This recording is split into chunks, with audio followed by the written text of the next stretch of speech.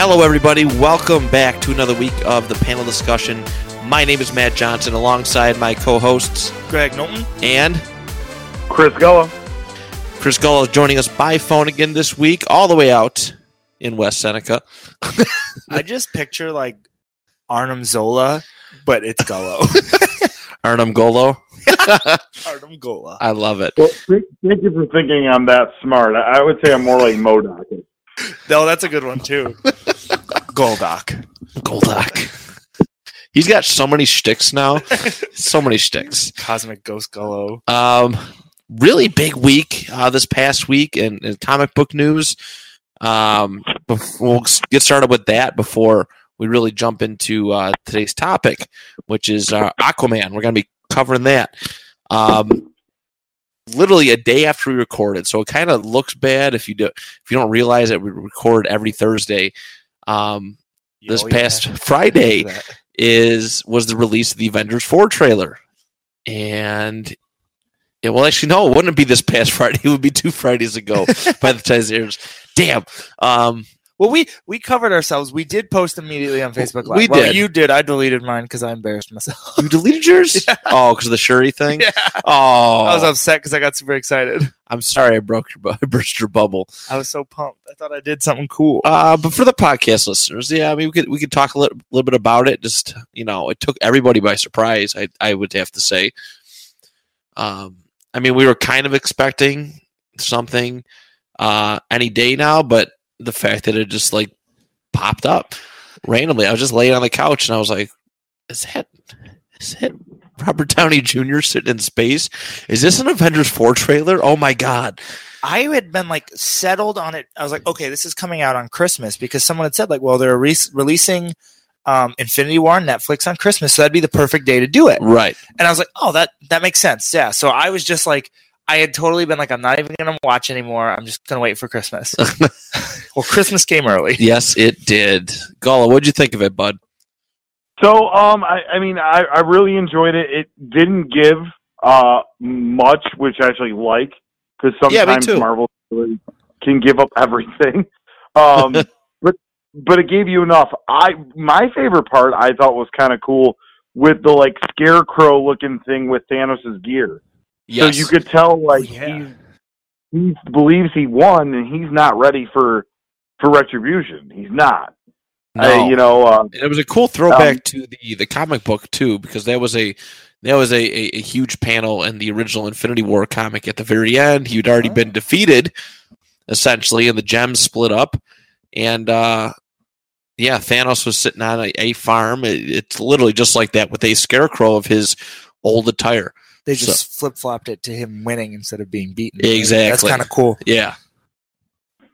And I love how it was like dark and despair, like, Iron Man may die and, Hawkeye's gone nuts and he's Ronin and then it's just like, hey, Ant-Man's here. Yeah. That was a really nice touch. I didn't even realize that at first because I'm stupid and still haven't learned that when you're watching a Marvel trailer, after they start showing the scroll of the name and the name of the movie, that there's something else after, and then to see Paul Rudd, aka Scott Lang, aka American Treasure, yes, National Treasure, baby, National Treasure. Absolutely love Paul Rudd. To see him at the end, and then like you could tell in like Captain America's face and Black Widow's face that like there was a little bit of hope when they seen it. Kind of pun intended. But like they're like, is this like, whoa, he's still around? Like this could work to our advantage. Yeah. Well, he was totally believed dead because they had his face like plastered with all the dead people. Yeah. No, it was. It was such a nice little turn of events. I'm super pumped for it. I'm interested with touching on Hawkeye, like you said, Hawkeye going nuts, the Ronin stuff. In the comic books, Thanos like straight up squishes his family. Yeah, like squishes them. If I remember right, like he kills them, like just stomps on them to death. They disappear. Yeah, I think they gotta go with just the disappearing shtick. Yeah, but no, in the comics, absolutely. So I'm thinking violent. They got smoked with the snap. So like all was it 3 of them? All 3 of them? It would have been 4. 4. Yes, because she was pregnant, right? Yes. So that'll be interesting. And part of me wonders if that's because, am I remembering wrong? But I think, now I might be mixing this up because I do this with them. Was his wife played by Velma, or was it Velma? It is Velma. Velma, okay. Yep. Never mind. I always mix up, for whatever reason, her and she was Fred in the Angel series and currently is the mom on Gifted. Okay. For whatever reason, they don't even look alike. I just mix them up. Oh, Amy Acker? Yeah. She's beautiful. She's so gorgeous. I don't know why, but I do. So yeah, that was the big news that week. And then this week, technically this past week, it was announced that The Punisher will be debuting on Netflix in January, which is really good. I'm really excited to see that. But on the flip side, there was some bad Netflix news. And that was that all the shows that have been canceled by Netflix, Daredevil, Luke Cage, Iron Fist to this point, probably will be Punisher immediately after their series. And then, same thing. Jessica Jones is just drop.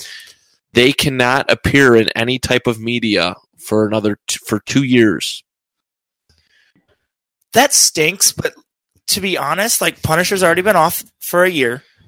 I think the streaming service, it's bittersweet. I think the streaming service is gonna make us forget a little bit. Just for a little bit. It just sucks. It's like 2 years, man. I think 2 years is gonna go quicker than we think because I think Avengers 4 is gonna hit, and the next phase is gonna be nuts.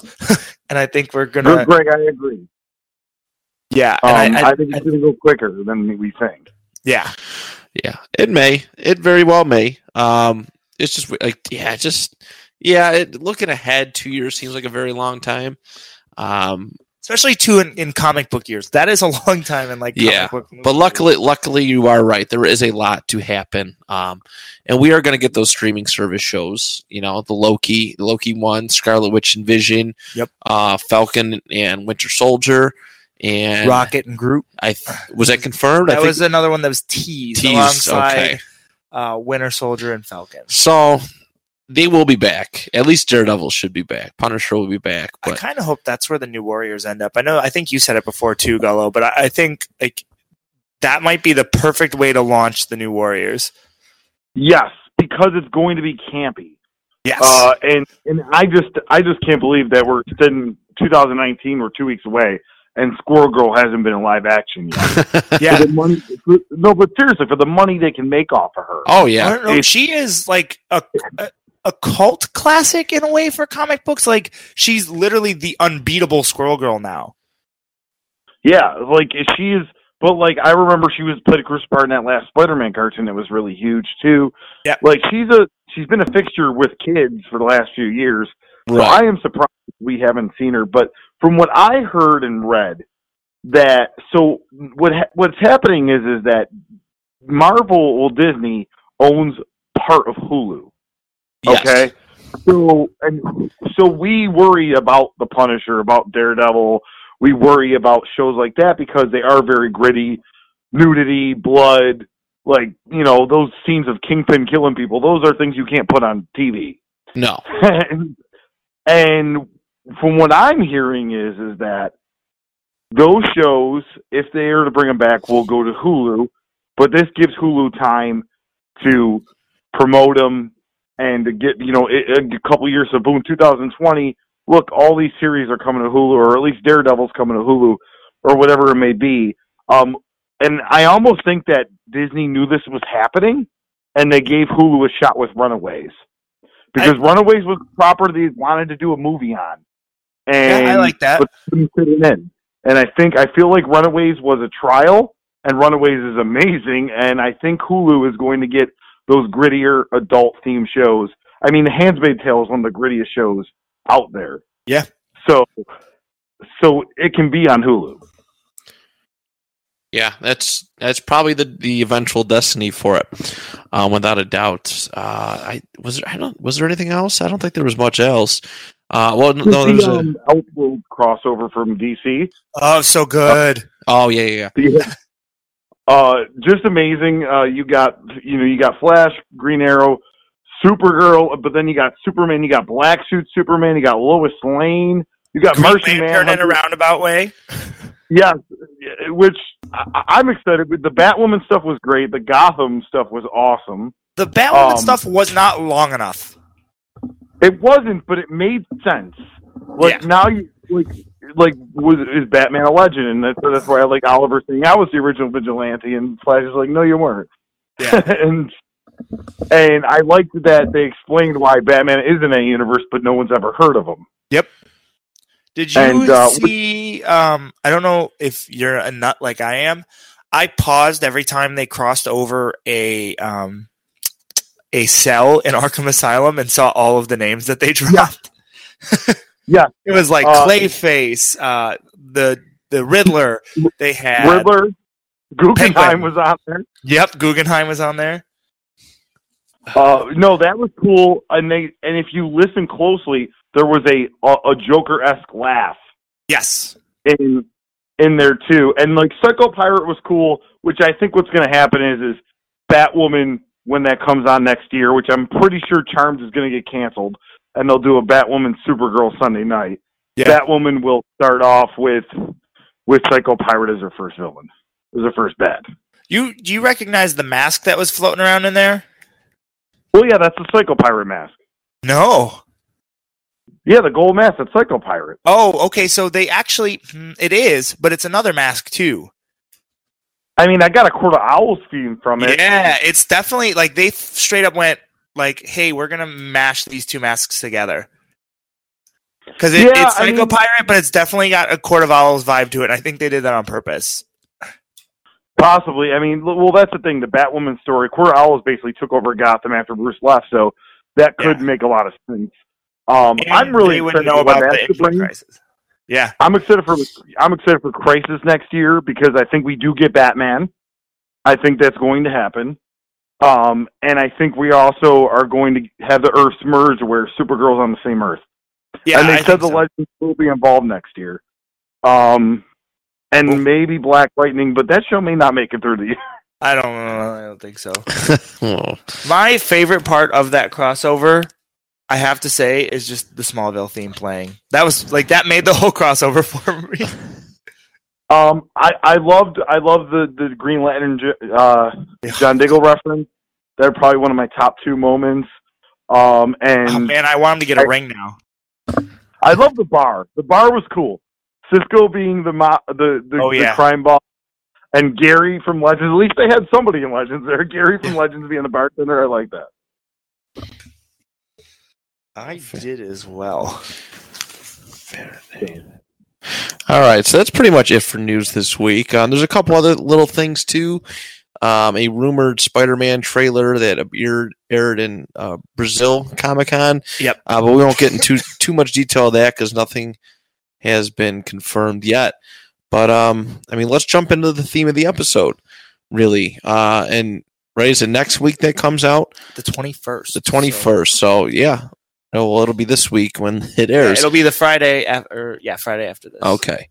No, maybe something. Yeah. Is Aquaman? This is the next big movie. It's been very well hyped up, and people are excited about it. DC's solo movies seem to be doing seem to be exceptionally well. Wonder Woman was a hit. We're Justice League and Suicide Squad were not so much. But people are very, very excited for Aquaman. There's been a lot of preview footage released, and I think personally for me, the biggest thing that's been so cool is to see Aquaman in his classic attire, but modernized. He's got, so I'll talk about it a little more when I read, but they basically took two existing versions of Aquaman and mashed it into one for this. So I'm interested to see how it goes. My books play pretty well into this storyline. Actually, both books, they're two completely different worlds. Both rock the movie storyline, and I did not do that on purpose. So I'm kind of excited. Oh, really? Yeah. I went a little old school this week with it, but I'm generally excited for it. My fiance is probably more excited than I am, because at this point, what female doesn't love shirtless Jason Momoa? My man, for the preview, Jason Momoa did a haka for the I premiere seen that and snapped the Aquaman trident over his knee. I seen that this morning. That was insane, absolutely insane. But really cool. Gala, what are your thoughts on it, bud? I will say this. He won me over in Justice League. I've never been the biggest Aquaman fan, full disclosure. And I think it comes from just him being the corniest member of the Super Friends. I agree. But you start to watch, like, Young Justice made you kind of really like that Atlantean universe a little bit. And then, because he was never even really a powerful character in the cartoons with the Justice League, not in my opinion. But then Jason Momoa's portrayal in Justice League, I think, won it over for me. I'm like, okay, I'll give this movie a shot. I think this movie could be really good. And what I do like is that we're seeing, promotional pictures of him with a mesh of wearing kind of like what he wore in Justice League, but they match the colors of the yellow and green. Right. Yeah, that's what's popped me the most. And yes, definitely won me over because I've been around a long time. I've never read an Aquaman cartoon. Read an Aquaman comic book. I've seen him in cartoons, and I've heard jokes and stuff made about Aquaman, about how he's pretty much a useless character. But seeing there's like a whole new intensity to him. So his intensity, in my opinion, I've always felt, I was the guy when people were like, Aquaman just talks to fish. Like, no, you're wrong. I was one of those people because, again, being a DC fan, I had a lot more exposure to Aquaman. He went toe-to-toe with Superman a handful of times. Like, just in physical strength. Yeah. Just in physical strength, he actually is pretty close to Superman right off the bat. And he had a lot more power outside of the talking to fish. He could control water. He had the dope trident.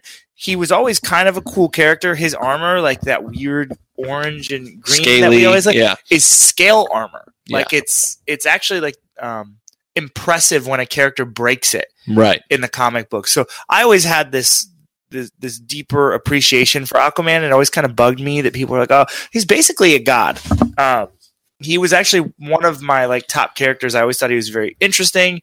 I liked him in the Justice League because I felt like was it Justice League? I might be wrong. Injustice. Phil Lamar brought a lot of life to him in Injustice, who also voiced Jon Stewart in the Justice League. That's where I'm getting confused. Okay. He might have voiced him in other things as well, but I think there was an animated movie a while back that I saw with Aquaman where he was super awesome as well. So I'm happy to see him getting his due. He got it in Justice. There was this awesome scene where he like rises from the ocean with a ton of animals, a ton of sea creatures, and this happens that happened in the Superboy book as well. And then in the Flashpoint, you get kind of see him go toe to toe with Wonder Woman, and again, Wonder Woman's super strong, and he goes toe to toe with her. So I think he's very underrated, and I'm happy to see him in a different light. Though I prefer clean cut Aquaman. I do. Okay. I would have actually, I could picture a different actor playing him just as well, in my opinion, closer to the certain runs of the comic books. But I think Jason Momoa is a great choice. He just, again, I've said before, he's got that Thor vibe to me now. Yes, very godly-esque. Well, without a doubt. So, yeah, we decided... go ahead. Oh, sorry. No, you're I was good. just saying, and this is really the first true live-action version of him, and we got the one off in Smallville. I mean, I think that guy popped up once or twice. Heck yeah, Thad Castle. But it was kind of corny. And then we were supposed to get the series with Justin Hartley. Yep. And they decided to not greenlight the series and actually make him, no pun intended, the Green Arrow. Yep. Which is interesting how that all... And then because Green Arrow was successful, you know what? We need to make this a TV show, but we're going to... So we wouldn't have an Arrowverse if the Aquaman TV show didn't tank. Yep. Which is great. Isn't that crazy to think about? So good. All right, so we decided we should definitely had to do a full Aquaman episode in lieu of us doing a Venom one, in lieu of us doing a Daredevil episode. We did a Teen Titans, kind of a quick split, little quick one. But yeah, we give DC some love. Got to give DC some love. So yeah, we're gonna do a full Aquaman episode here. We finally got our formula perfected. It's not going to be a long, drawn out comic book entire story arc review. It's just going to be 2 books. That's the way it should be. So, who wants to start off this week? I'll do it. Perfect. I'm pumped. Okay. Greg beat me to it. Yeah, I'm pumped this week. So I've actually read. 2 weeks ago, I think me and Gullo both happened to do Aquaman books, which was kind of cool. And I've read a book from this run, but I'm actually doing Aquaman number 10 from July 1995, and it is a Peter David run. So Peter David, just real quick, was the first to break away from the traditional scale mail Aquaman. In the Peter David storyline is where Aquaman grew his hair out, grew out his beard, and lost his hand, which became the Aquaman we knew a little later, the Aquaman that started to gain a little more attention from people, and the Aquaman Jason Momoa is most closely based off of. For Matt, who can see this, the cover is actually the Aquaman Justice League outfit that he's wearing. Okay. So Peter David is the one who started that. I learned all this. I can't take any credit from, I will say, Haley's Comics, where I picked up my second book. Awesome place, really cool guy. George is full of knowledge.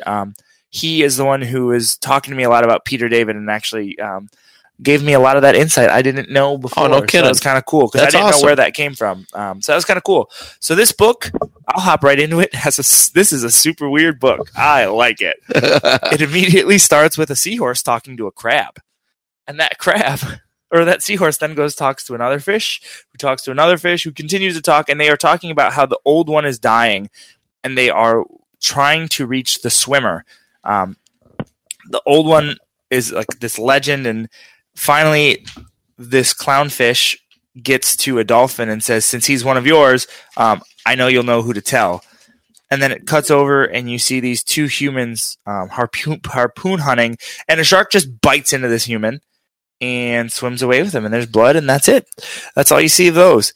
And it cuts over, and Aquaman is standing on top of Atlantis, kind of just talking about what he sees, and that he sees this world, and for the first time he hears people cheering his name and the sound of his own laughter. And then the sun is shining, and all of a sudden he gets hit from behind, and the Ocean Master is standing over top of him. But then all of a sudden the Ocean Master coughs up blood and his head is chopped off, and he sees himself, but in the scale mail kingly armor, standing before him. This is one of my favorite parts. I have to read it. He sees himself, and he's asking, "Who are you?" And it says, "Who do you think?" And he leans in close to me if he's going to tell me something of tremendous importance, and then he licks my ear, and it's a panel of Aquaman licking his own ear, and it cuts over, and he wakes up, and it's the dolphin that was coming to look for him. He was dreaming, and the dolphin entered his dream basically and made him messed it up. Super weird. I found it hilarious because it caught me off guard. And it's the dolphin has a name. His name is Queej, and he's there to tell him that the old one wants to see him, and they call him Swimmer. Okay, which I think is interesting. But he said the old one really needs to see you, and also he explains that dreams have a special purpose, and they're often could be of things to come, and that dolphins see all dreams, which is kind of interesting. Then it cuts over to a man and a woman, I believe it's Donna Troy and Kyle Rayner, watching TV, and there's been a shark attack, and Kyle starts talking about how, you know what, we get to do all this galactic stuff, but we never get to really save people on Earth. So he decides to go out and fight the shark. And I think this one panel is really cool where his suit's slowly materializing over him. Oh, yeah, that is pretty neat. The Kyle Rayner costume is probably my favorite Green Lantern costume of all. I think it's super cool. The mask is awesome. I love it. And he flies off. Cuts over again. There's a lot of stuff. And it is the current king is talking about how first he gets rid of the father, but now the son is back. And Aquaman, he's talking about Aquaman's son. And basically that he's planning on killing him, and pulls out a knife. Oh. And it goes back to the old one. The old one happens to be that shark we saw that was eating that person earlier on. And he's talking to another shark, and there's this weird dialogue where he's talking about did you summon him? He goes, I don't remember. I'm a shark. I don't have good memory. They're going back and forth about this. He goes, I think I summoned him, but I don't remember. I'm fairly sure I did. And you find out that the shark is trying to help this old one who's dying, and he's actually waiting to eat him.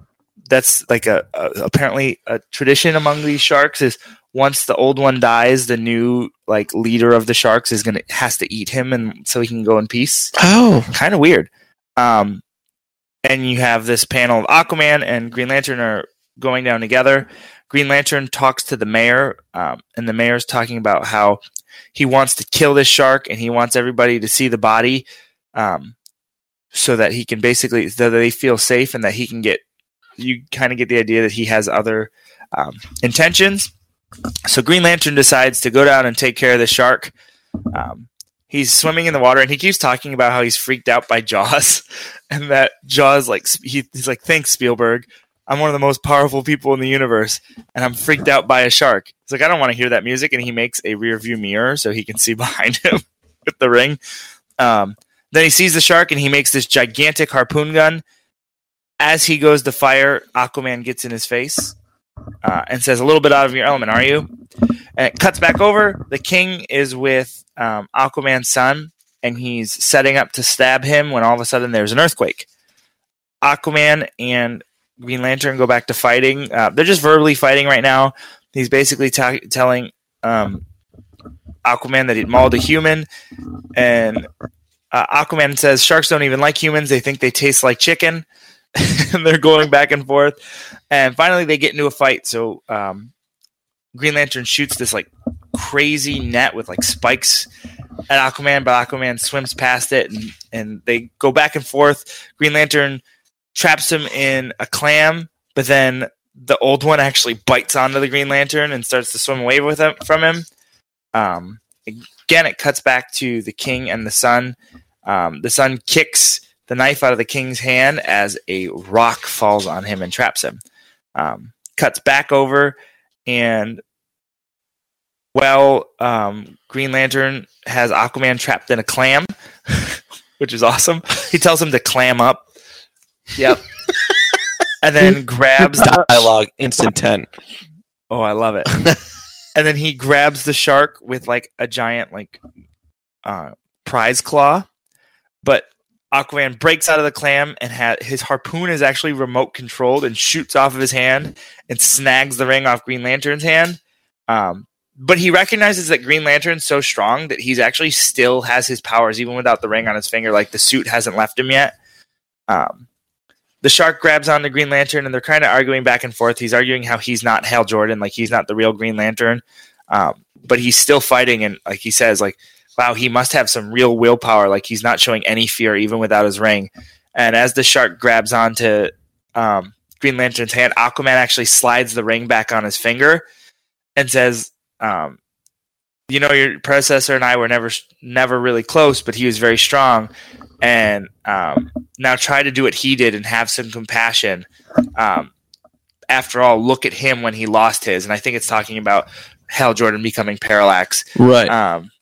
And it cuts over, and the great old one goes, beware swimmer, beware the... Oh, I forget. And then it dies.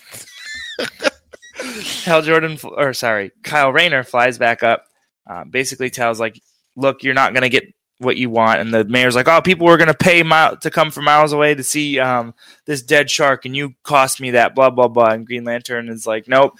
He's being eaten by another shark. You're going to let him be. Creates a zipper on the mayor's mouth and then flies away. Oh, my God. And then it cuts back one more time to the king and the son is standing over the king trapped under this rock.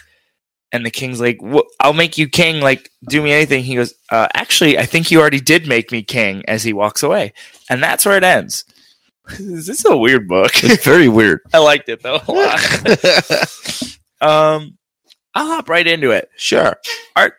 Excuse you. I think art. This is that classic '90s art, but it also is.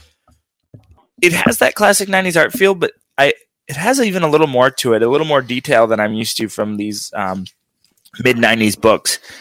And I just love the design of Aquaman and the couple different versions of him they showed, and just Atlantis as well.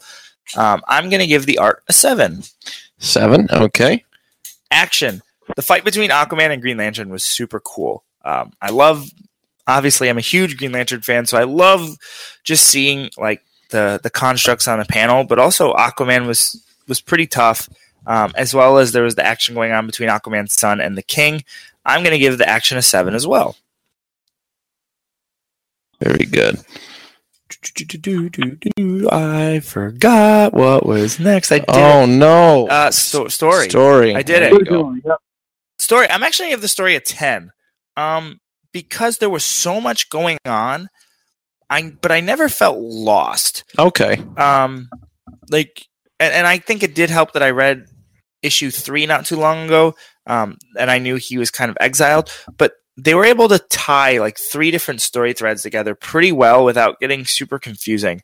And it's a cool story. It was just cool, just kind of tying in the Green Lantern with this random tradition, and just kind of getting more of a vibe of like what's going on underneath the water, like what that world is like. So I liked that. I'm going to give, and it tells a Green Lantern story at the same time, and like Kyle Rayner kind of filling Hal Jordan's shoes. So I give the story a 10 already. That's what I did. Dialogue. Oh, man, the dialogue was awesome. It was super funny. Like, not what I was expecting. Was it Clam Up? Clam Up. Talking about how like people taste like chicken. He says like they taste like old lousy birds, and Aquaman says you taste like chicken. Like, it's super great. There's just a lot of really good dialogue, and the weird dialogue between the sharks. I'm gonna give the dialogue an 8. Okay. I liked it. Rereadability. I'm gonna give the rereadability a 9. I liked both books I read out of this run. Yes, they were both crossovers. It was the Superboy and the Green Lantern one. But this run is super interesting to me. And now knowing the history of it and what it did for Aquaman, I actually want to go and fill in the blanks and read the rest of the issues on this. This was a fun little read for me, and I really enjoyed it. And both my books made me have a lot more appreciation for Aquaman, even more than I did when I had read it previously.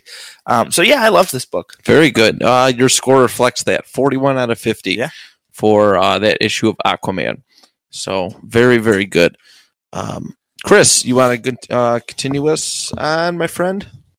Yeah, I'll go second. Just real quick to comment on Greg's book there. Yeah, I wouldn't expect when you kind of like laid it out in the beginning that it would be that quirky and kind of weird. It was fun. It was the most. So what the best way I can describe it is it gave me that nostalgic like kid reading a comic book feel, like Saturday morning cartoon, like action but goofy, like the Justice League series. Like it was just, it felt the most like what you like as a kid, what you imagine a superhero to be like. That's kind of the vibe it gave me. I really liked it. It just made me feel like a kid again reading that one specifically. So I like this run for that reason, I think. Is the light, but it still has some dark tones to it with like the espionage, or not espionage, the sabotage of the King and like chopping off Ocean Master's head. But it was very, again, very youthful in a way. It's almost a transition comic because he's really serious mostly now, and he was very kind of lighthearted in the 70s and 80s. So it's almost like a transition comic. But he's definitely got that that Jason Momoa vibe. You can see where some of that character pulls from. Is that Peter David influence for sure.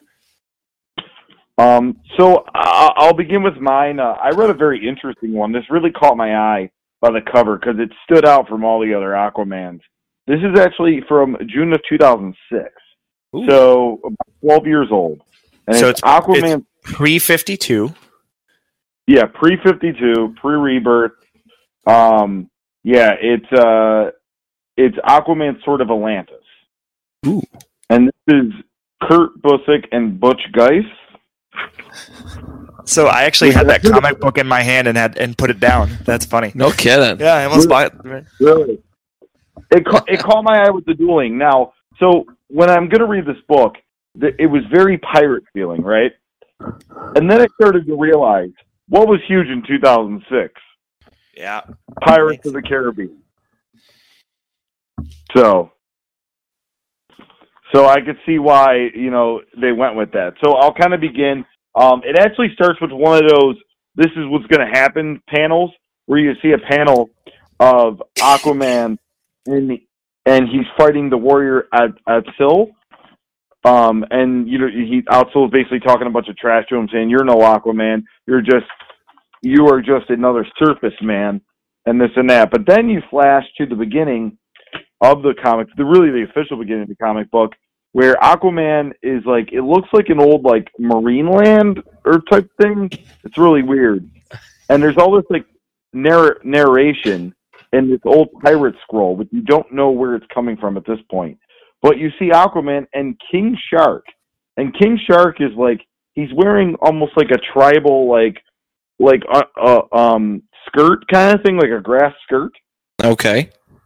So it's him, and then it's Aquaman, and they're searching for Aquaman's father, apparently, and I believe his human father. But Aquaman's starting to struggle to breathe, and King Shark's like, "You have to go in the water.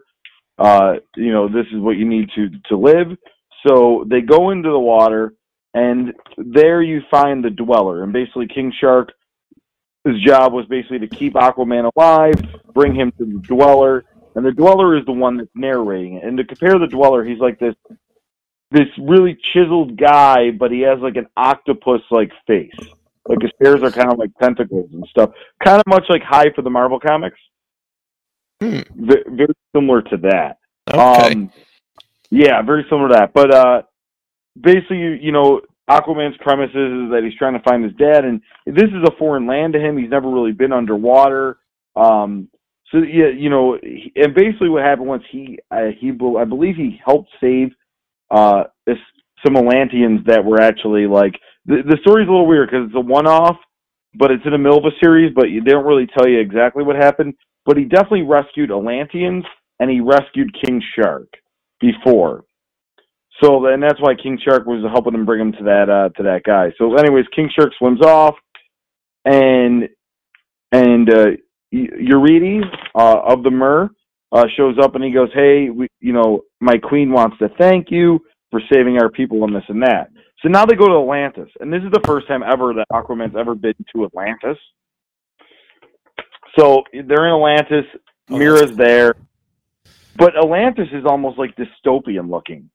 It's kind of run down, and they kind of make comment on that it's been ravaged by barbarians and ravaged by I can't remember their name, but it's really who they're waiting for to come. These it started with an A. Trying to find it there. I know it's popping up here, but anyways, there's some type of a Atlantean race that's basically trying to destroy Atlantis and destroy Mira and everything that comes with it. So, and she kind of goes into this, he goes, "You call us a kingdom. This is, basically Aquaman says this is garbage." And she explains that it was this wonderful land, but then her husband died. So a previous king died, and now she's all alone, and now they're trying to rebuild. She brings up the barbarians that attacked, and that the Tritonius was destroyed, and all they have left really is this little bit of shattered land that they have. And so she's explaining to him that, I know you're looking for your father, and we owe you a debt. We'd like to help you out with that and everything. But then this jackass, and I'm gonna call him a jackass, Atsil, who's like the Atlantean warrior, he shows up and he starts trash talking Aquaman. He's like, "This guy doesn't belong here. He's just a surface man. Who are you?" Oh, by the way, the Ratai are the people that are trying to burn Atlantis to the ground. But basically, Atsil brings up that King Shark was talking to Aquaman, and he goes, "That's BS." And Aquaman goes, "Listen, I'll talk for myself." He tries to explain himself and this and that, and Atsil challenges him to a duel. Well, Mira's like, "You don't have to do this. Atsil, shut up. Like, he's a guest here. He helped save our people, this and that." But Aquaman, he's very new to this hero thing, so he's very aggressive. He doesn't have, and the narrator explains that he has no technique, he has no thought process. It's just all anger coming out of him. And here's a guy that's trying to find his father. So they duel, and Atsul is just whooping the crap out of Aquaman. Aquaman starts to actually come back on him, which is surprising Atsul.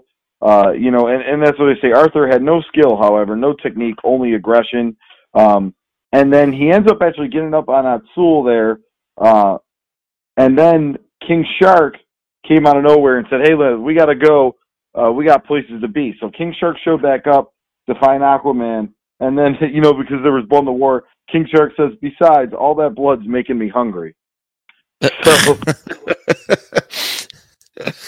it was a little shorter than I expected. And I kind of, not rushed through it, but it is a lot of lengthy text that you can easily, sum up. Basically, the main story is that it's almost like he has no idea really he's Atlantean. He has no idea he has these powers underwater, and he just happened to save these people. So now Mira is basically telling him he's a chosen one. It's almost like one of those type stories, like, "Oh, you've come back to where you belong" type thing. Okay. But then, like, a lot of people see him as outsiders, like this Atsul guy, and is like, "Hey, listen, you don't belong here," this and that. And it's so funny to have an Aquaman story where he's just learning to be Aquaman, and his ally is King Shark. Yeah, that is an interesting little swerve there. I like that. Which I find it, and it's like a tribal King Shark, which is really cool. So, interesting book. I did not know what to expect. I know I expected one thing and got something a little different. As far as, we'll start with the artwork. The artwork's really cool. I love it. For 2006, it looks almost like a 2007. Actually, no, I would say it's a mid-2000s, but the detailed artwork that's in like a Walking Dead type book? Okay, yeah, I got you. Yeah, it's that. You could see every little scale on King Shark, and it's just the octopus guy, the Dweller, is really cool. Just a very, very good book as far as artwork wise. So artwork, I'm gonna give it a 10. It was really cool. Very good. All right. Action. You kind of start off with the fight that's going to actually happen in the later book, and it was pretty good fight. I mean, the whole book wasn't a fight. You were getting to know what was going on with Aquaman and this and that. So I'll give action, like, because it's a pretty decent fight, I'll give action a 7. Okay. Storytelling, I was a little lost, a little confused, but I would probably, it is kind of cool, this outsider gimmick and this and that, so I'll give that an 8. All right. Dialogue, this is where I felt like it was too much dialogue at times. Like, the narrator thing is cool, and I know he's trying to lay out a story, but then I got to remember that it's supposed to be a one-off, but then it's also number 41 in the Aquaman series, so I'm really confused of what it's kind of like. That's weird. It probably is like, like a sitcom show where they have like a flashback episode. That's kind of the vibe I'm getting from it. That's the vibe I'm getting. But with that being said, I'll give it a 6 because, like I said, some of the dialogue's a little lost on me. I'm a dummy. Aquaman and Thor books, man, and Superman books. Sometimes they can be a little wordy, a little sciencey, a little too much for that. They're interesting. And then rereadability, really cool book. The fact that it is like a one-off, and I got a feel for I'm glad I picked this book up in the aspect of I feel like the movie's going to be kind of like this. Okay. I feel like we're going to see him discovering Atlantis a little bit, because they make it that he is basically living on Earth half the year in Justice League, it seems like. So right. I feel like he's going to really discover, he's not just going to be like, "Hey, King!" I feel like you're going to get some of the backstory of him going, wait, I have this powers, I'm Atlantean, and this and that, which I found pretty cool. Because I feel like the movie's going to be similar. So I'm glad I picked this up here. So with that being said, rereadability, if you're looking for pieces that may lead you up to the movie, I would give this a 9 for as far as, hey, pick this up, and the movie's probably going to be a little bit like this. We are rocking and rolling. That is a 40 out of 50 your total score for that book. What was the name of it and issue number? It's Aquaman, Sword of Atlantis, and it's issue 41, June of 2006. June 2006, number 41. Okay, just jotting that down. So I have to message you guys at 6 a.m. Very good. On Monday. Hey, guys, I need your comic issues. I got to send it in. No, phenomenal. 40 out of 50. Let's see if this one lives up to the hype. I love the cover of that one. This one is very intense. This was might have been my favorite out of the two, because this was a very passion side of Aquaman. Like, this is me getting to see him not the light that everybody likes to pitch him in. The goof who just talks to fish. No, he was incredibly intense here. And this was the very first Aquaman book that I have ever read. Ever. And, this is my first time reading about Black Manta. I've heard of him, but I've never read him in a comic book, format. So this was a fun read. This is from May 1992. It's issue number 6. And, the cover art is Aquaman choking out Black Manta, half underwater. They're in a vessel of Black Mantas, and Aquaman's yelling, "Die, Manta, die." So it starts off where Aquaman, he's sitting, he doesn't have his armor, he's kind of just in maybe just some kind of cloth or something, and he's just kind of sitting there, just talking to himself, like, why do you hate me so much, Manta? Why do you have to take away everything from me? At this time, Manta killed his son, and because Aquaman couldn't protect him, Mera left him at this time. So he's just a hot mess. Just very upset. Just kind of sitting there acting incredibly depressed. There's a nearby city that Tritonus. It's another city to survive the sinking of Atlantis, and Black Manta has a fleet of ships going to approach it and destroy it. And then Aquaman's going to save it, and while en route to go save it, Black Manta shoots this mind control thing.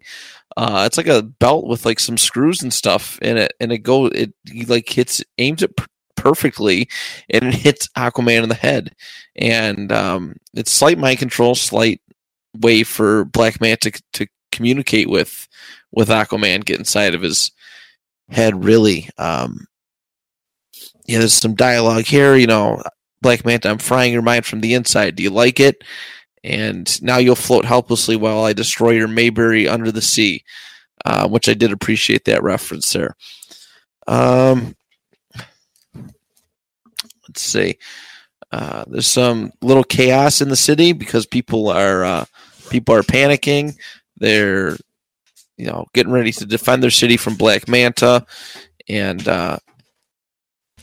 every time Aquaman looks to tries to pull off this mind control, band around his head, Manta increases, what he says, just getting in his head and making him a little bit more, I guess, submissive is the word for it. But anyways, after a while, Aquaman, he rips it off, and it's a pretty intense scene. They show the flow of the water of him ripping it off, and blood just flowing everywhere. It's very it's kind of graphic. It's just a little graphic, and it's leaking out of his head for pretty much the remainder of the book, essentially. But Aquaman, he goes in, he goes after Black Manta, he goes into the ship, and then we get a little clip of Black Manta's backstory, this was nice for me. I certainly appreciated it because, like I said, I didn't know much of his backstory about how he hates the sea, and this hatred has to die, and he called to the sea for help, but it didn't answer, and and that's pretty much his beef with Atlantis, with Aquaman. So, yes, Aquaman eventually makes his way into the vessel. He calls in a couple whales to help him out. Breaking the vessel and getting to it and whatnot. And Aquaman breaks into the control room of the ship where Black Manta is, and it's an intense battle. Black Manta shoots a laser at him. A lot of intense dialogue, and it seemed almost cheesy at times because I was like reading it out loud, and like just the way Aquaman kept repeating himself. The same things. You killed this person. You made Mara leave me, and this and that. Like, it was very different, but it was Inigo Montoya. Huh? It was like very Inigo Montoya. Yes, I think that's the best way to describe it. Father. That's pretty much what it was, and you can tell Aquaman is incredibly distraught here. But he's putting up one hell of a fight. It's interesting, and finally, this is where the cover is. Aquaman's choking out Black Manta. And while he's doing it, Black Manta has a blade come out of his helmet and stabs Aquaman right in the chest. And Black Manta swims away. He's going towards another vessel, and Aquaman is just sitting there with a giant hole in his chest and holes in his head from the mind control device, and he's just, you can tell he's losing it. He's losing it's like psychologically, he's just losing his mind, and he's like, I'm gonna, now you're mine. Like I got you. I'm gonna get you now once I find you. So like it seems like the Black Manta pushed him over the edge in this book, which is like I said, it was really cool. To see this different take on Aquaman. And that pretty much was the conclusion of the book. So I will get right into it. Artwork, cover drew me in, and early 90s, like, I don't know. I feel like I've seen this art a million times, but in a good way. Because this is my era that I love so much. So I'm going to give the art a 9. Action. Not a whole lot except for the fight at the end with Black Manta and Aquaman, which ended with the stab wound in the chest. But it was only a couple panels. So I'm going to give the action a 7. Story. Quite the story. There was a lot to being, just jumping in with this. There was a lot to catch up on, so to speak. And I felt like they did a good job, filling me in with everything that I needed to know. So I did appreciate that. I'm going to give the story a 9. Dialogue helped push the story. That's one of my biggest things for the dialogue, and it's actually relatively easy to follow, unlike a Thor book or some other, books, not like crazy words and language and verbiage, and it was actually very easy to follow. So I'm going to give the dialogue a 9 as well. Let's see what we're at. Right, 32. And rereadability, would I pick this book up again? Absolutely. It was a very fun time. Very fun read, and for my first Aquaman book, to see a darker side of the character, I did appreciate it very much. Very much. I'm going to give that a 9 as well. So, 9, 16, 23, 32, 41. So, everybody over 40 so far. 41 out of 50 for Aquaman number 6, May 1992. All right, on to our second book. Greg? Yeah. So this book actually wasn't what I was looking for. I was looking for the New 52. I was looking for issue number 1 of this. But regardless, it's Jeff Johns, who is my favorite DC writer because he wrote the the Green Lantern Blackest Night storyline, which is one of the coolest storylines in my opinion. Part of the reason I love Green Lantern later. But the cover was super cool. It drew me in, so I'm going to hop into this. This is issue 15 from the new 52, 2011, Throne of Atlantis. This is actually a part 2. I didn't realize it. I didn't see part 1 there anyway. But it starts off. The first panel is Gotham City drowning. It is filled with water, and you actually see Harvey Bullock and Commissioner Gordon falling deeper into the water, drowning, with just the bat signal being like the only light showing on them, which is kind of cool. And then Aquaman bursts out of the water holding on to both of them. They ask what happened, and Aquaman and Batman are actually there together, and he explains that everyone's safe and that the water just came out of nowhere. And Gordon says, we were actually activating the signal because Scarecrow's thugs kidnapped the witness, but then this happened. And he asks who was saved, and Batman says, many as you could, and you see just a rooftop like full of people, but there are tons of people on the ground drowning, like in cars that they couldn't save that are dead. Harvey says that I thought Atlantis was just a gimmick. Mad Hatter isn't from Wonderland, is he? And Aquaman just kind of gives him a stare, and all of a sudden there's just a burst of water going up into the air, and they ask when water went up. And Aquaman says, since Mira, as Mira is like clearing out Gotham. It's a really cool visual. She's just literally like taking the water and funneling it into the sky and then sending it away from Gotham. But she actually gets a bloody nose, and like you can tell it's straining her, and she falls. Aquaman saves her, and she explains that she wishes she could save more people, and that she's not strong enough. And Aquaman says how she saved hundreds of lives, and they kind of get that back and forth. But she talks about how it's because of your brother that Atlantis is doing this. Like, if it was you that was king, Atlantis would never be doing this, and you need to bring your brother to justice, and you need to warn the Justice League of what the city is doing. They're following the Atlantean war plans, where first they flood, then they attack from the ground, and then they actually sink a city. So any of the cities are up to be sunk by the Atlanteans. It cuts over to Metropolis, where Superman is standing with an Atlantean. He actually like X-ray visions into his chest to see that he doesn't have lungs, and that's how you identify Atlantean. Apparently, Atlanteans don't have lungs. Oh, and this girl. It's Lois Lane. My bad. Says that his name is Volko, and he wakes up and immediately asks where King Arthur is. And Superman slams him down. This guy gets up and actually punches Superman so hard he flies into a building. Clocks. So all the Atlanteans are pretty freaking strong. It's not just Aquaman. Like, Atlanteans are just pretty strong. And he says he's looking for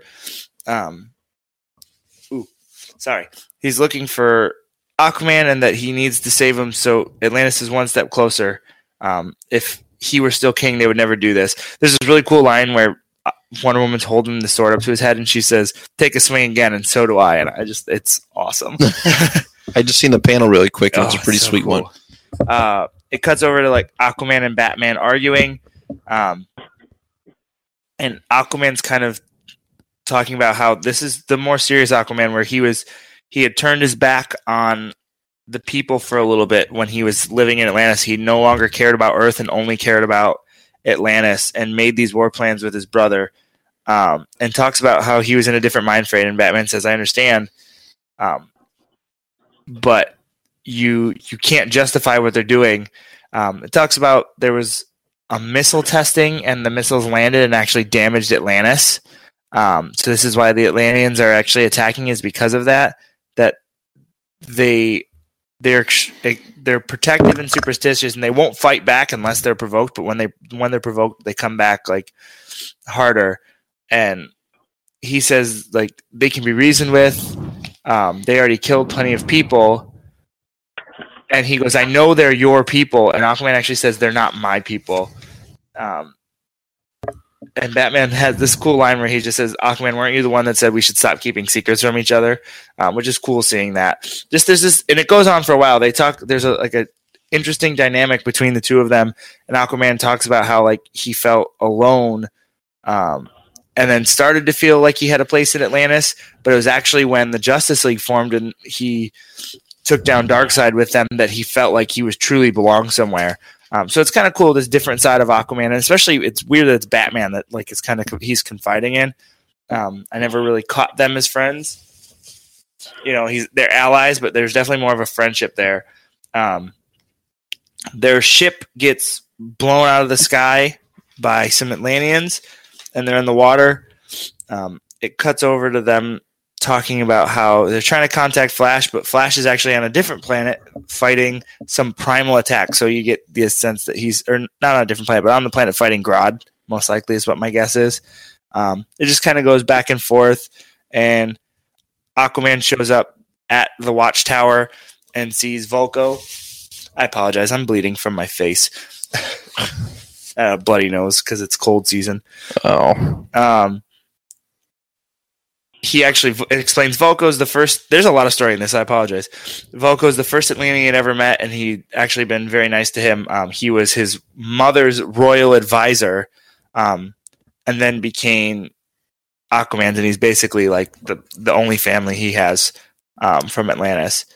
And they explain kind of that something like someone else started this. We don't know who really started this war, and it cuts over to, this is the issue I really wanted to read, was from the first issue. They kind of explain the trench, which were these Atlanteans that separated and became subterranean and actually started twisting into like these crazy like anglerfish looking things, and they're yelling, "We're free." So this story is going to play more into them, but that's all you really get from them in this issue. The Justice League allows Aquaman to Batman gives him one chance. This is interesting. Superman and Wonder Woman and Cyborg are all saying like, "Hey, your brother's a murderer. Like, we just have to bring him to justice, and that's it." Sorry. We just have to bring him to justice, and that's it. That's all that matters. And Batman's the one who actually says like, "You know what, Aquaman, you actually one chance to save your brother, like one chance, and that's it."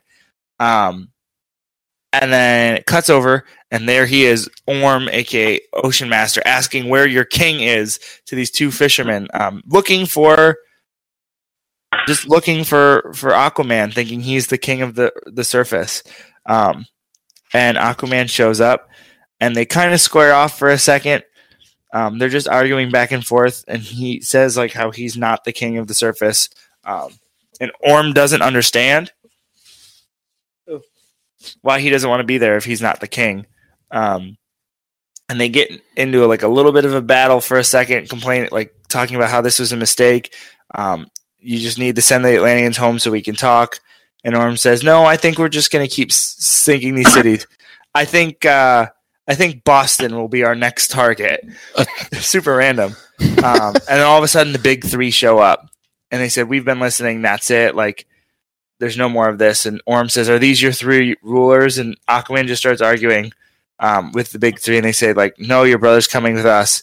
I love this panel. Aquaman says, "No, I'm sorry, but you forced my hand." And he actually grabs Batman by the throat and has the trident pulled back, as Superman and Wonder Woman look on super confused and worried about what's happening. And that is where the panel ends, and it says, "To be continued in Justice League number 16. Fun book. Like I said, I'm a big Jeff Johns fan. This was a big setup. Obviously, it started. This is a transit or a third. I think Throne of Atlantis is 3 parts.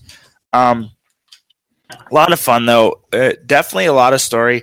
Johns is great about creating. I'll talk about this a little bit. So I'll jump into the art first. The art, it is that typical beginning 2011. I'm actually going to give the art a 6. It's great, but it's easy. It is something we see a lot. It is that common 2000s art.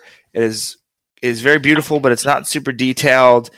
It is in a way. It just feels very generated, You can tell there was a lot of computers that were used to make this, and I'm not as crazy about it now that I've seen a lot of the older, more hand-drawn stuff. But it's still good. Action. There's not a ton of action. Gull, are you good over there? Gull is dying. Yeah, just coughing. Okay. Sorry. No, you're good. There's not a ton of... I thought I was far away enough on the phone. There's not a ton of true, fist fight action, but the urgency, I've always said urgency is action to me. I'm like the drowning of Gotham and the drowning of Metropolis and just like the ship getting shot out of the sky and just the back and forths, more of that verbal action in a way, not necessarily dialogue, but the arguments and everything, to me made it exciting. I'm actually going to give it an 8. Okay. I like that a lot. Story. So this is where Jeff Johns is great at setting up relationships between characters and diving deep into different characters and helping you understand their motivations, get to know them about them a little bit, and really making them more than just a character on a page. I'm going to give the story a 10. I love what he does with stories. I just think it's super interesting, and I love the little teases with the trench throughout this. That's why I really wanted to read that book in the first place, is I think the trench is a super cool Aquaman villain. Dialogue. The dialogue is great as well. The back and forth between Batman and Aquaman is just really well done. I feel like it would translate very well onto a big screen, and it's just, again, the dialogue really drives the story. There's a lot of it, but it's never feels pointless. It never feels overwhelming. You kind of get lost in the dialogue. So I'm going to give the dialogue a 9. Okay. Again, a big thing of Jeff Johns' dialogue is very, very well done. Very well thought out. Rereadability. I'm planning on picking up the volumes for the New 52 run, which this is what this is. I really like a lot of what came out of the New 52. I'm very interested to see where this story goes. 1, with the battle with Orm. 2, with the Justice League and Aquaman and what kind of comes out of that. And again, the trench. I love the trench. I love the idea of the trench. That actually, New 52 was, the Aquaman run of New 52 was made popular because of the trench. It's so hard to find that first issue because people found them so compelling and just really felt like it was one of the coolest villains for him outside of Ocean Master and Black Manta. It was something very different. So yeah, I gave that a number, right? No, 9 for rereadability. 9 for readability. Okay. So we are sitting at 42 out of 50. I think that's how math works. Yep, 42 out of 50, Greg. So I guess I like Aquaman a lot. I would say so. So yeah, that's 2. Nobody's been under 40 yet. So very good. Chris, take away with your second book. All right. So my second book was something fairly newer. Actually, August 2018.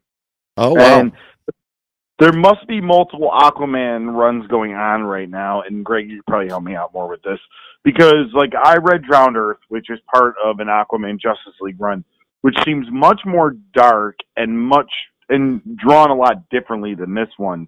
This is an Aquaman run where he's it's very bright, very colorful, and he looks kind of traditional with the costume, like long blonde hair and the blonde beard and everything. So there must be 2 Aquaman runs kind of going on at the same time. One very kind of light and bright, and the other one kind of being dark. Well, DC embraces that multiverse thing. So if they have a story they want to write, they don't wait for it to fit in the current run. They just kind of go, hey, we're going to tell this story. Heroes in Crisis is a great example of that. It doesn't fit anywhere. It's just a story they wanted to tell. They do that all the time. You can go back, they always do these, especially with Justice League specifically, because there's so many stories you can tell. They'll just randomly do a storyline. It doesn't really affect the main continuity. It may be mentioned later, but it doesn't really fall in line with any of the current runs that are going on. It's just a story they wanted to tell, so they tell it. And that's what Drowned Earth is. Drowned Earth really doesn't, it's not directly involved with any of the stories that are going on. It's just a story they wanted to tell. While this is, what I'm assuming you're reading is a direct Aquaman run. And Drowned Earth, I'm sure they also did, again, the Peter David inspired look just to get people excited about the movie. Yeah, this is number 39 in the DC universe. It says, and it's Aquaman Sink Atlantis Part 2. Part 1 was actually in Justice League number 45. Or not Justice League, I'm sorry, Suicide Squad number 45. So, this might even be setting up Drowned Earth. Yeah, but the artwork's completely different. It looks that's normal. This is more cartoonish. They're all cartoonish, but you know what I mean. This is more cartoonish. DC again is very different from Marvel. It kind of just does whatever. Like its continuity is handled very differently because of the multiverse and how much it's embraced. I could say that. So yeah, so this is part 2. With part 1 actually is Suicide Squad number 45. So this is the first part of this in an Aquaman book. But it is an Aquaman Suicide Squad basically crossover. And it starts off with Queen Mira she's on the throne, and she was just coronated as the queen. And they're kind of talking about how Aquaman wasn't there. Then you have the intro panel with the writers and everything, and this was Dan Abnett and Rob Williams. But you see the intro panel, and you see a bunch of B-52 jets flying over Atlantis, because Atlantis is risen now, on the world, on Earth. So now you go to a panel there. So basically, they're being, and Queen Mira's even saying, she goes, they said, Queen, should we do something? She says, hold off for right now. But basically, America, the United States, is looking to do military action on Atlantis, which is very interesting, because they're intimidated and they're frightened that this just magical land just risen, and now it's sitting in the middle of the ocean. So you go to a panel in the security watchtower. You got Merc there, and Aquaman shows up, and Aquaman and Merc are talking, and Aquaman says, "You can't tell Mira I'm here," and this and that. I'm going to try to put a stop to the United States doing something, but I don't want Mira to look like she's forcing military action on, against them. Look, she hasn't do anything to do with it, because it'll make her look terrible in the public eye, and this and that. So then you see a pod land under Atlantis in the water, and it's the Suicide Squad. And this is a pretty cool crew of Suicide Squad. A little interesting. You got Killer Croc, you got Deadshot, and you got Harley Quinn, standard Suicide Squad members, right? Typical, yeah. But then Lord Satanus is one of the members. Master Jailer is one of the members. And then Ursula, which she's an Atlantean defector, she's also one of the members of the Suicide Squad. And what's interesting is they're, other than obviously Ursula and Killer Croc, the other 4 are in these space underwater astronaut-looking suits, which I found really cool. So there's some dialogue. They're basically there to put a nuke under Atlantis and blow it up. And they're all kind of questioning it. Deadshot's questioning it, but Killer Croc's for it, Lord Satanus is for it. Harley Quinn's just like a bomb. Usually that's my type of thing, but I think this is a little overdone. And Ursula is speaking out again. She's like, wait, I'm Atlantean. You're not going to kill my people. She goes, I don't agree with the kingdom and the monarchy, but these are still my people.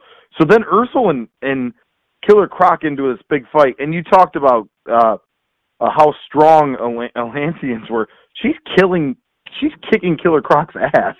Yeah. Which is really cool. So there's this back and forth.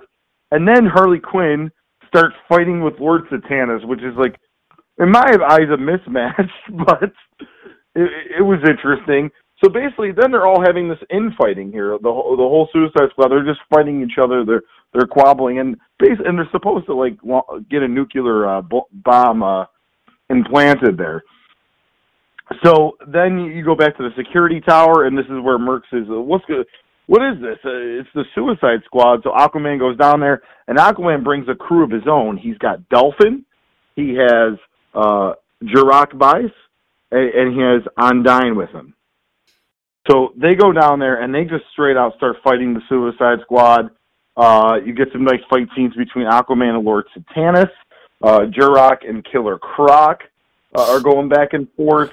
You see stuff between Master Jailer and Undyne.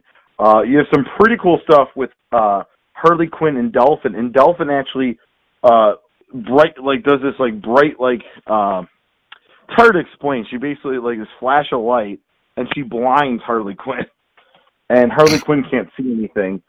So then they actually are able to capture Harley Quinn, and they capture Deadshot. Everybody else got away, but they're still still underwater. And then Mira's you were here the whole time. You didn't come to my coronation. What are you doing here? He's like, listen, I'm just protecting you. She goes, we're supposed to love each other. You're supposed to be my king. Because basically Aquaman's letting her do her thing, and he's kind of keeping away. But he's still there protecting Atlantis. It's kind of weird.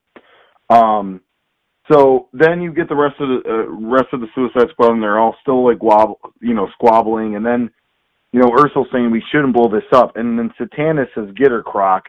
And Croc just grabs a hold of Ursul. So now it looks like Master Jailer, Lord Satanas, and Killer Croc are they're gonna plant this nuclear bomb. They don't want to get the bombs blown in their head, and they're definitely the more evil members of the Suicide Squad in this run here.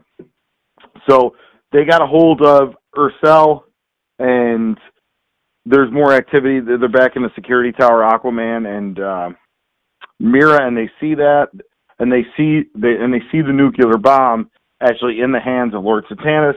And here comes Aquaman, and it says, continued to be in Suicide Squad number 46.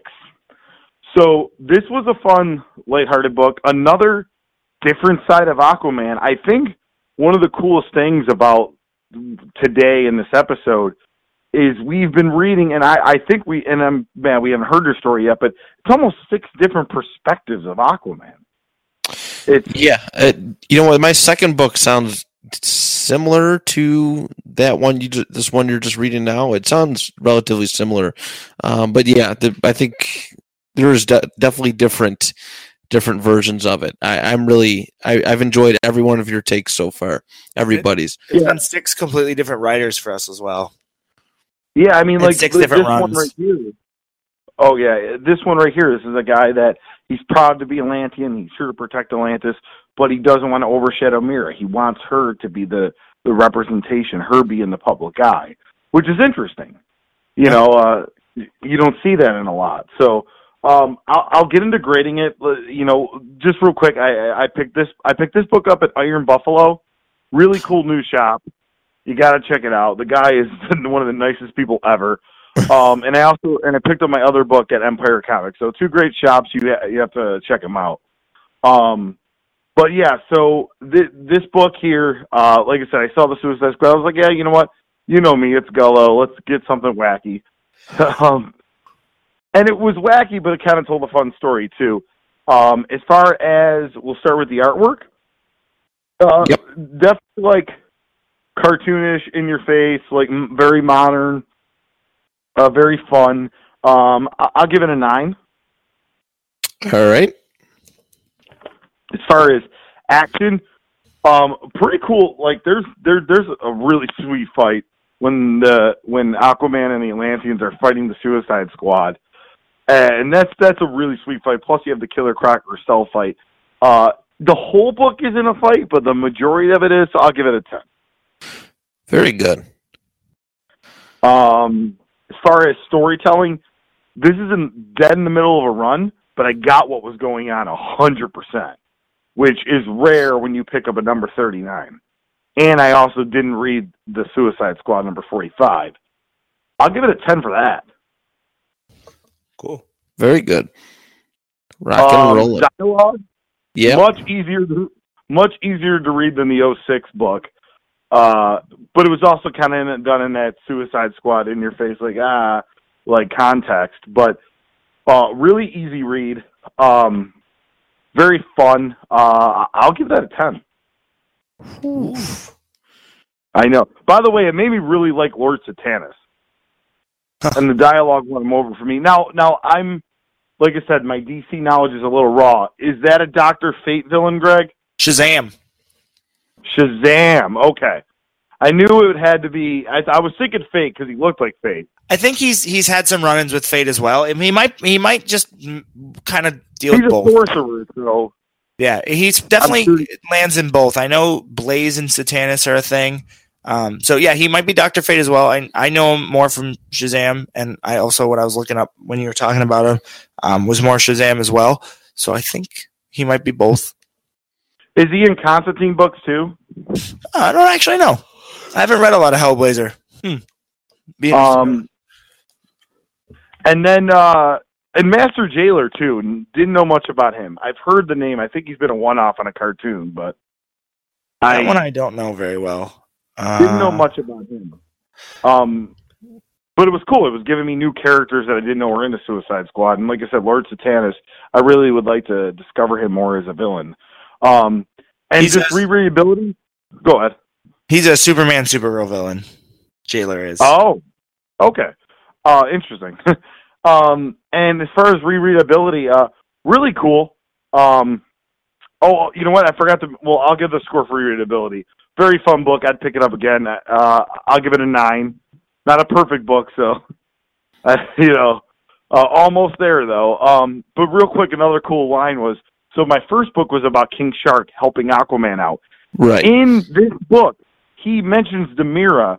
Well, listen, if you don't want, why don't we instead? If you don't want us to get involved, why don't we? They're in King Shark's territory. Why don't we call him? And she goes, I'm not going to let criminals dispose of the U.S. government. So he wanted King Shark to help them out in that situation. Interesting. I like that. So I'll give you two quick things. One, there's totally a possibility that Master Jailer might show up in Supergirl because he's tied with Manchester Black. Oh, okay. And two, Lord Satanas is actually the son of the wizard Shazam. Oh. So there you go. So he's been in Zatanna. He's been with Superman, Spectre, very briefly. So all sorts of stuff. So definitely more of the mystic side of the world. Dr. Fate. So there you go. Oh, very, very cool. Yeah. So yeah, I mean, like I said, so now it's definitely, this book opened my horizons to characters I didn't know, and I didn't expect it to be some just like in-your-face Suicide Squad book with the Aquaman, but another fun take on Aquaman. So I don't know what the score is. It's pretty high, right, Matt? 48 out of 50 for this one. Yeah, dude. I didn't think I was going to rate it that high. No, but I then know. When you really break it down, that happens sometimes. I was able to explain that book very easy too. If I can explain a book easy, it's going to get a high score. Yeah. I mean, seemingly our special episode reviews always seem to do really, really well. Because usually it's a pretty mainstream comic book character or group, and yeah, we typically find really good stories for them. Whereas our regular weeks, we're usually picking up we're picking up something different that we would never try typically, and those scores are pretty much average or subpar.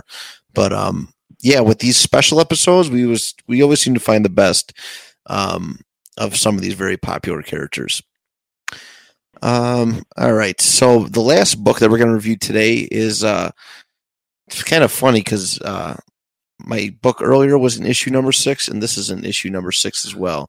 This is DC Universe Rebirth Aquaman from November 2016, so still relatively modern. The cover automatically drew me in, and while we're saying where we got our books from, I got both these books from House of Fantasy on Pine Avenue, Niagara Falls, in their discounted section. The guy there, I just learned today that he lives above the comic book shop. Not today, but when we went there, he lives above the comic book shop, and he owns the whole building. Same thing with Haley's Comics. Does it really? It's his downstairs that he turned into a comic book shop. That's crazy. I think it's kind of cool though too. Like, I can't sleep. Why don't I just go downstairs and read some comic books? You're right. You know what I mean? You're like right there in your place of employment. I think real quick, my old comic I didn't say I got from Queen City Comics. I don't remember. You didn't say that. No, I grabbed it at a con, so I actually have never been to the Queen City Comics building, but I think I have a stack of like 30 comics I got from maybe less from Queen City at Comic-Con this year. I haven't been to the Queen City building in years. It's been a very long time. Very long time.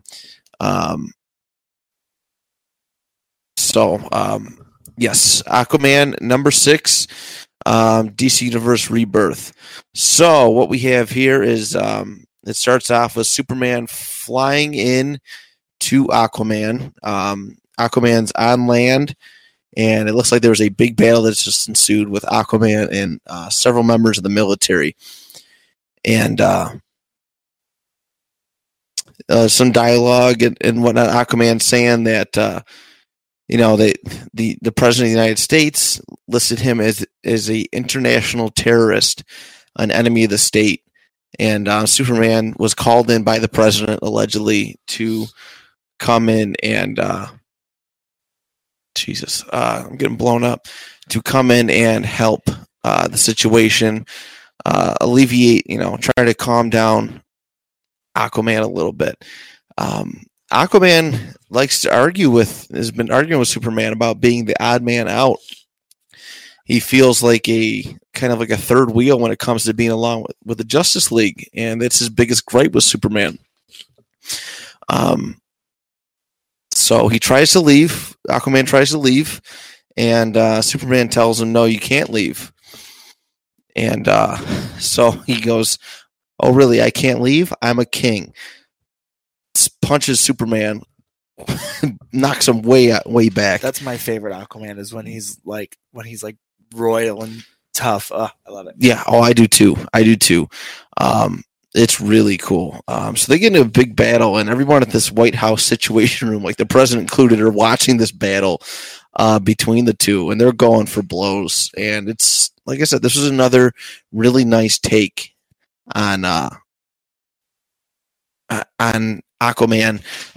Seeing him go toe to toe with Superman, like almost unheard of to me previously. But this is really cool to see. And Superman's, got an uppercut on him and hits an uppercut on him. He goes, perhaps you need my help. You got to calm down. And Mara, his wife, comes in, and she takes a shot at Superman, sends him flying back, and they are both beating the crap out of Superman. Beat him real bad. Getting blown up. It's kind of fun and interesting to watch. And there's one part where Superman has him on the edge, and Aquaman, he's like flying in, like he's got Aquaman backed up on a tree, and he's flying in, and Aquaman like kicks him real hard, and that's it. That's like the fight. It's a wrap. Like he gets on top of him and starts punching him, and then the president, there's a clip of the president going, "Oh my God." Because now he's mad, and what's really cool is Aquaman has drawn in some sea monsters. They are coming up from out of the water, and the ships actually are kind of cool looking. They look like Black Manta's vessels, and there's like a flying shark and stuff like that. It's like, that's kind of dope. Isn't it? Like, it's really cool art. There's like sea monsters that are all like strapped and got saddles on them. Sea Rex. Yeah, this like, I don't know what like a roach thing. I don't know what it is. It's a roach dog. Giant bug thing. He has a tank on it. There's tanks on its back. Like that's their military thing. And, just like, I don't know what happened before this book, but whatever happened really pissed off Aquaman, which I found very interesting. But it pretty much, at that part of the book ended with Superman saying, "Fix this or else." And then we see a scene out in Antarctica where Black Manta, I don't know who this guy is. It looks like, actually, I don't even know who it looks like. Do you have any idea who this gentleman is? Nope, not off the top of my head. Not off the top of your head. But he's taunting Black Manta. He's got a cool sword, But they never say his name. It must have been named in a previous book. But he was taunting Black Manta the whole time, and while he was doing it, Black Manta steps up and cuts his throat. Very incredibly graphic scene. And then he goes to sit on his throne, so he's in charge. The king is maybe Blackjack. Maybe that's his name. Maybe, but Black Manta goes and sits on this guy's chair, who was the ruler of some kind of Antarctica base, and he sits on the throne and says, "Long live the king." Any questions? Which is kind of a cool end of the book. And actually, no, there's one more little page I forgot. And then there's Aquaman and Mera swimming back with the fleet of vessels. And Mera goes, "Were you just threatened by Superman?" And Aquaman goes, "Yes." And Mera goes, "Was he serious?" Aquaman goes, "Absolutely." Then Mera goes, "What does that mean?" And then Aquaman replies, "It means I really have to fix this," whatever that may be. So this is a very cool take, and let's get into the review of it. The artwork was modern yet really cool, very realistic. I appreciated it. I appreciated it very much. Like I said, I'm more of the 90s, more 80s, 90s stuff especially, but this was actually really cool. And I can appreciate this. I'm going to give the art a 9. Action. The Superman fight was cool. And like I said, while reading it, it was nice to see Aquaman go toe-to-toe with Superman, hold his own, and even, beat him, not into unconscious, but into, okay, let's figure this out. Let's chill out. So the action I'm going to give an 8. Story. I'm not sure what happened before this, but like I said, it must have really set off Aquaman. And it was interesting to see why things were happening the way they were, why the president sent Superman to deal with Aquaman, why Aquaman had a giant army of sea creatures with tanks and stuff on them. And I'm also curious as to what the Black Manta little side story was, where he cut that gentleman's throat and sat on his throne. So the story I'm going to give a 9. Dialogue. I think the most impressive dialogue here was Aquaman's and how he felt like the third wheel or essentially seventh wheel of the Justice League, and how everyone kind of had a pair off and he was just kind of the loner. And he said that a lot, and Superman kept telling him, no, that's not how it is. But that's how Aquaman felt. The dialogue was absolutely fantastic. I'm going to give that a 9. Rereadability. Would I pick this book up again? Yeah, for sure. And I actually want to read the rest of this series, at least the precursor to it, and whatever happened after. This was a very, very interesting Aquaman book. I appreciated it, and it gave me new insight, appreciation is the word for the Aquaman character. I'm going to give the rereadability a 8. So let me do the score tally here. 17, 26, 35, 43. Getting good on this math stuff. 43 out of 50 for Aquaman number 6 of DC Universe Rebirth. So fantastic, boys. Fantastic. Another episode down. Next week we are doing Christmas. We're doing a Christmas themed one, which is really cool. Yeah. I'm very excited for that one. We're gonna have some fun Christmas books from. I know I'm doing one from a local Buffalo artist, so it'll be at the independent level. But there's going to be a bunch of. I'm sure the guys have found some various stuff to do.